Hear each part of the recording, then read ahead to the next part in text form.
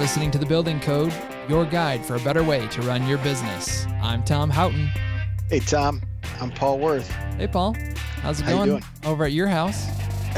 Pretty good at mi casa. How about you? Yeah, it's pretty great here. You know, just enjoying fall. Well, I guess we're kind of in fall. Are we in fall? It feels like summer outside. Let's ask our guest, see if he knows. There you go. Joining us on the podcast today is Jeff Kann, owner of Houseworks, based in San Francisco, California, where the weather is probably mild, is my guess. Well, it's actually warm today, but we've been dealing with some cloudy skies from fires nearby. But today is actually a clear day, and fall for us is summer for you all. So as it turns end of August into September, October, those are our warmest months. There you go. Jeff, thanks so much for joining us today. We want to know all about your business, and that's usually where we like to start with our guests. So share with our audience, tell us about the name Houseworks too. We like to ask people how they kind of came up with the name. So let's talk about the name Houseworks. Tell us about what you do kind of on a day-to-day basis and kind of what your average client looks like. Sounds great. So Houseworks is our creative attempt at a double entendre. Your house works. After we work, your house works. So there you go. That's how we put the two. I like it. That's how we put the two together. And our company is a design build company here in San Francisco. So we're a single source solution, providing all the design and construction work under one roof. Nice. San Francisco, unique area. One of the more expensive places to live, right? United States, New York, or in San Francisco, right? It is very expensive to live here. And that's part of, I think, the value that we bring to San Francisco homeowners. In a condensed urban area, the homes tend to be pretty small, and especially the high function areas, kitchens, bathrooms, connecting those rooms to the rest of the house. And with an older housing stock like we have, primarily built in the turn of the century, that is the 18 to 1900s, and then into the mid 1900s, there's been some additions and things done to homes that are just a bit quirky and not always done with a lot of creativity or forethought. So we really specialize in turning those spaces into, first we customize them for our clients. And of course, we want to make them highly functional and beautiful at the same time. Fantastic. So you're a big advocate of remodeling in that San Francisco area. So can you talk about how your passion for the industry started? Well, it's a long story, Tom, but the short version is I spent 25 years in banking before starting Houseworks. And my family and I had moved, relocated about 4 or 5 times. And each time we did, we either built a home or remodeled a home that we had, purchased and moved into. And while we're always pleased with the end result, we loved our houses, the process or, the experience going through it wasn't always smooth. So as I was leaving my corporate job and looking for, what I was going to do next, I really thought and was inspired by how to take that experience and make it really positive. And effectively, what we do is we provide the necessary administrative support to craftspeople so they can really focus on getting the job done and doing what they do best. And we train to and set up a system of, high touch communication, managing to schedules, managing to budgets, and it's worked well for us, and our clients have been really pleased. Now, Jeff, you guys are a design build firm, right? Correct. Do you feel like doing both design and build and having that one-stop shop for them, do you feel like that definitely contributes to their experience, their positive experience as a homeowner? Absolutely. And having done it both ways, and we all learned both from our own experience and my experience as a homeowner as well as a business owner, because we didn't start Houseworks as design build, but we grew to it by just trying to offer a better product, a better service. And at the outset, to have that built-in collaboration between the people that build the project and the people who design it is really critical.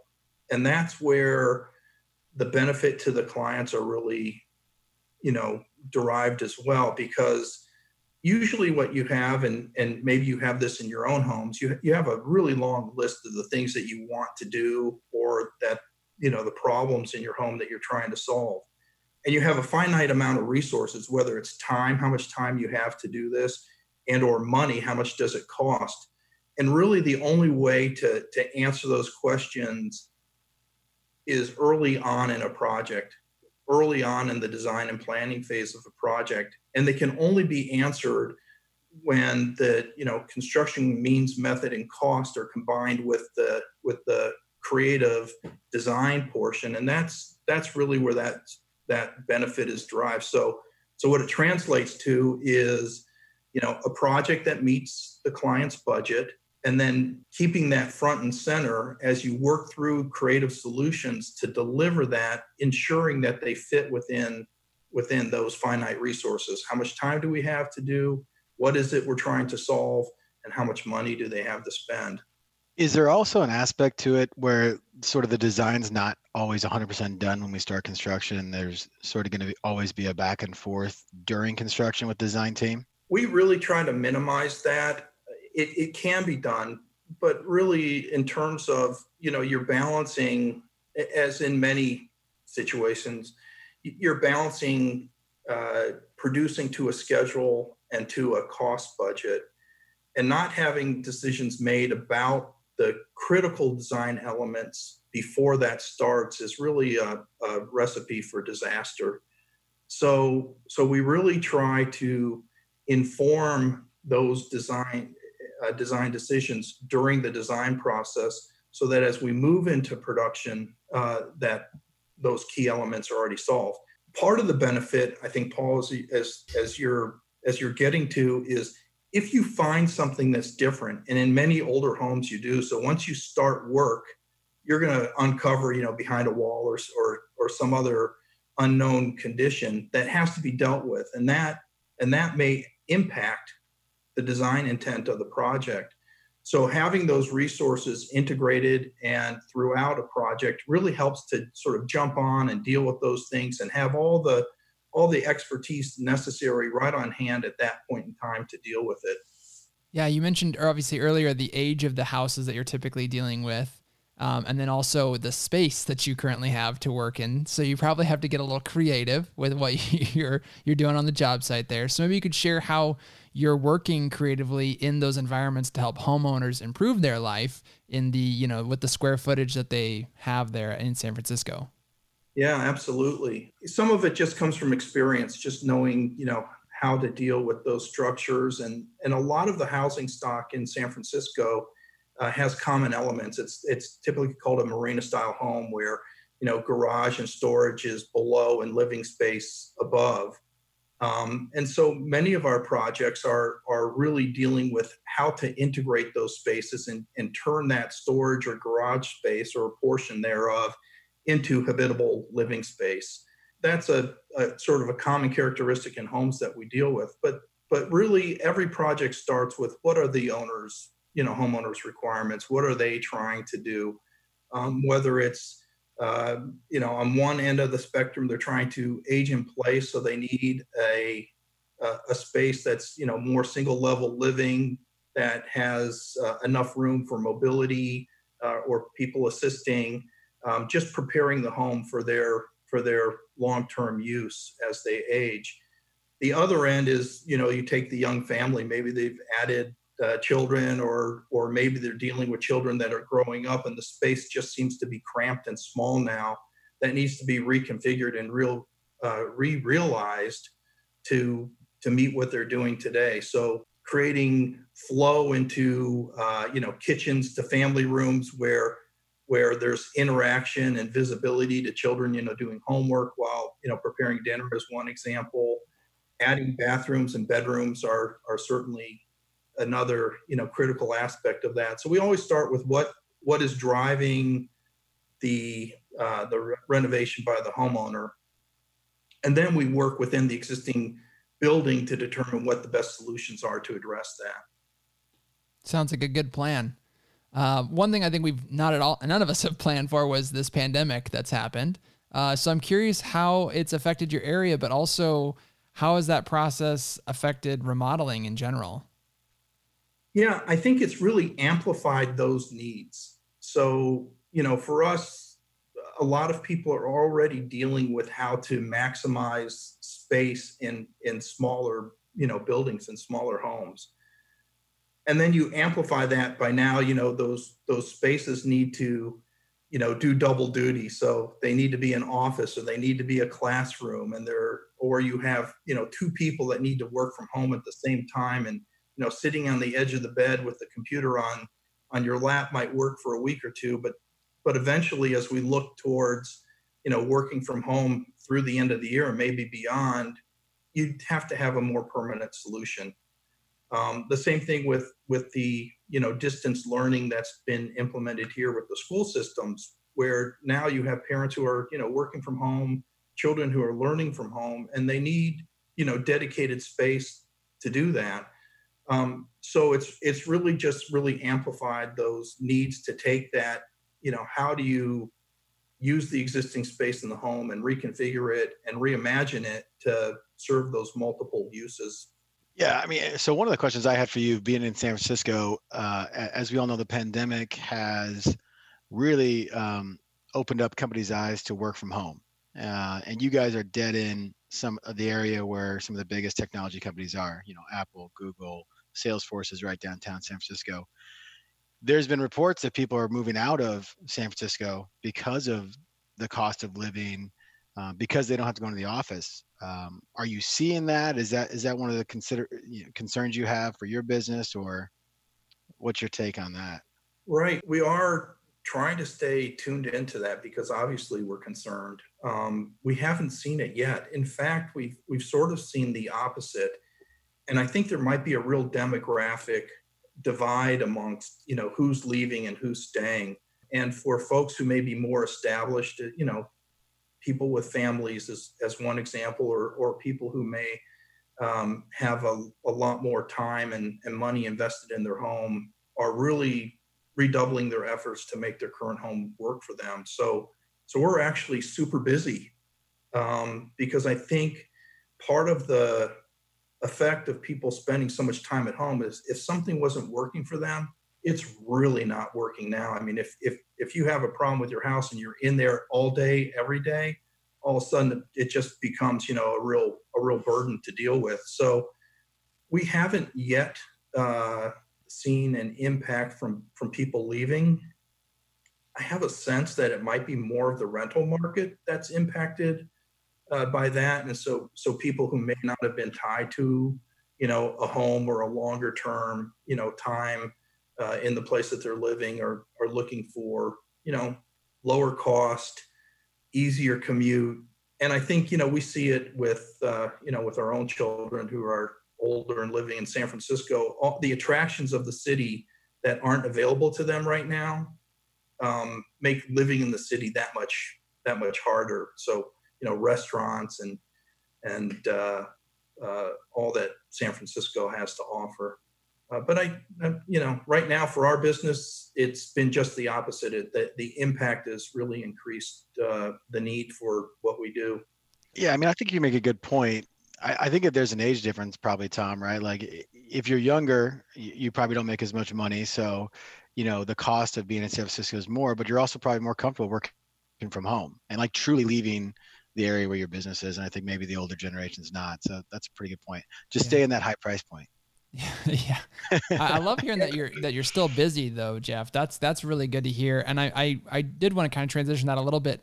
Paul mentioned probably some of your clients are very familiar with tech. And of course, I'm a big fan of technology and construction. So I'm curious, I'm assuming a lot of your clients that come to you probably expect some sort of experience with technology. How have you guys handled that in your business?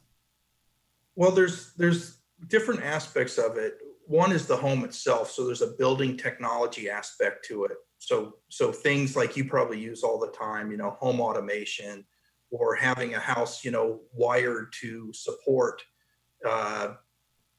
working from home, whether it's a amped up Wi-Fi network or a dedicated, connectivity through through the home and room. So that's, and then the other part of building technology is really about the environment. So, how to keep, the home environment safe, how to make sure that the footprint and the energy usage of a home is, maximized so that there's not such a demand on utilities and fossil fuels and that sort of thing. So that's one aspect of it. So I call that the building technology, and it can span from, internet connectivity, home automation, to appliances, to windows, to insulation, that whole aspect.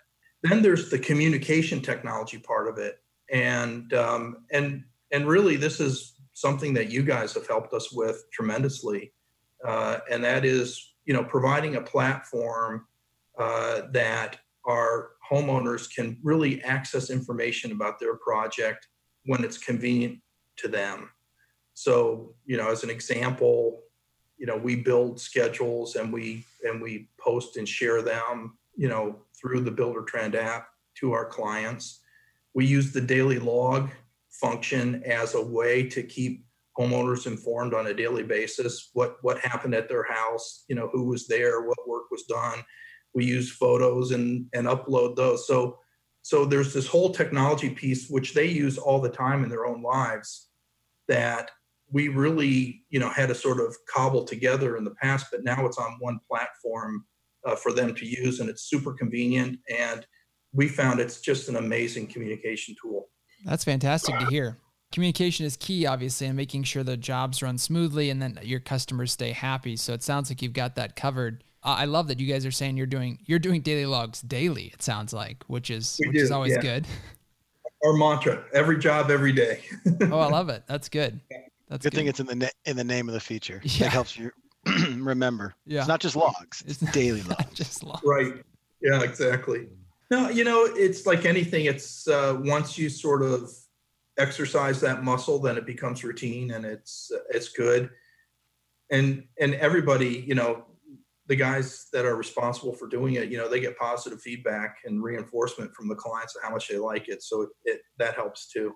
That's great. That's actually something that we don't talk about often enough, is that obviously homeowners can comment back on the log, so they could give positive reinforcement. That's a really interesting take on that, one way to get feedback from your clients would be through a comment on a daily log. Yeah, I think if you talk to folks who have renovated, or maybe you have yourselves, and everybody either has a horror story or knows of one, usually central to that is, I don't know what's happening. So and so didn't show up today, or I'm not sure when the next phase of construction is going to start. But communication is just so central to everything we do, and proactively resolving problems. And also, when things do happen, having a very fast way to get in touch with people and get the issues on the table and so that we can deal with them. One thing our sales team hears all the time from remodelers is that, I don't need daily logs because, my clients are there. They know what's going on. And I think you were speaking about that a little bit. Can you talk a little bit more about, your homeowners, even though they may be in the property while the renovation is going on, they still like the daily log for all the reasons you talked about, right? Yeah, they like it for that reason. One, it's very specific, right? So it's, and not every homeowner can see a construction site and actually know what happened. So there's we assume that they do because we see it, but sure, if that's not what you do, you don't always know. And sometimes, it looks like there can be nothing happening for a period of time when actually there's a ton of stuff happening. So I think it helps to do that. It also keeps a record for them. It's a log. They can go back and look at it. So whether they're there or not, I think it's important. And we use it that way too. We also use it to go back as a record of what happened. And we have weekly meeting notes, that we post to daily logs. So we really rely on it as a way to recap what's happened, not just that day, but you can go back for the whole job and see. Yeah, that's great stuff. So Jeff, you've given us a lot of great points of how you make a great client experience during a remodel for your company. There are other remodelers though out there listening to this podcast right now. You've talked about using daily logs. You've talked about the communication with the homeowner. What other tips do you have for making sure that a remodel goes as well as it sounds like most of like yours go? There's a couple things that are just must-haves. Like you must do good quality work, right? Sure. You must be respectful of the homeowner's, property and of their time and of their neighbors. Yeah. And then I to me, the most important thing beyond those must-haves are communication. Sure. And that I think every problem can be solved if you're talking. Usually problems occur, not problems that you discover on the job, like, oh my goodness, we didn't realize that the, old wiring to the rest of the house needs to be replaced type of thing. But problems can be avoided if expectations are clear. So usually something goes awry with a client because they expected one thing and are getting another. So proactive communication, first and foremost will help to alleviate that.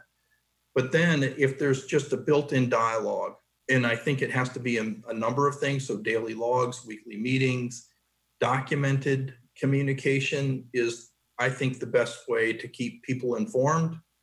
And you can augment that with other communication, but by sort of capturing those key things, that to us is really important. And the feedback that we've gotten from our clients, just helps to illustrate that and reinforce it. Yeah, that's fantastic to hear. And again, the fact that you're focusing on the client so much, I think that's what helps set you apart from the competition. Yes. Yeah. So that's good. Keep that up. Yeah. Jeff, thank you so much for coming on the podcast. We appreciate you sharing your expertise on the San Francisco area with remodeling. We loved hearing all about that. Your history there, your 25 years as a banker. I would love to talk to you more about that transition. We'll save that for another podcast though. But thank you so much for coming on and sharing your story. We, of course, wish you the best of success continuing in your business out there. Thank you, Tom. Enjoyed it. Love what you heard? Don't forget to rate and subscribe to our podcast so you can hear from more guests that will benefit your business. Also, please check out our show notes page for more information on what we discussed on this episode. You can find it at buildertrend.com/podcast. Thanks for listening, and we'll see you next time on The Building Code. Appreciate you.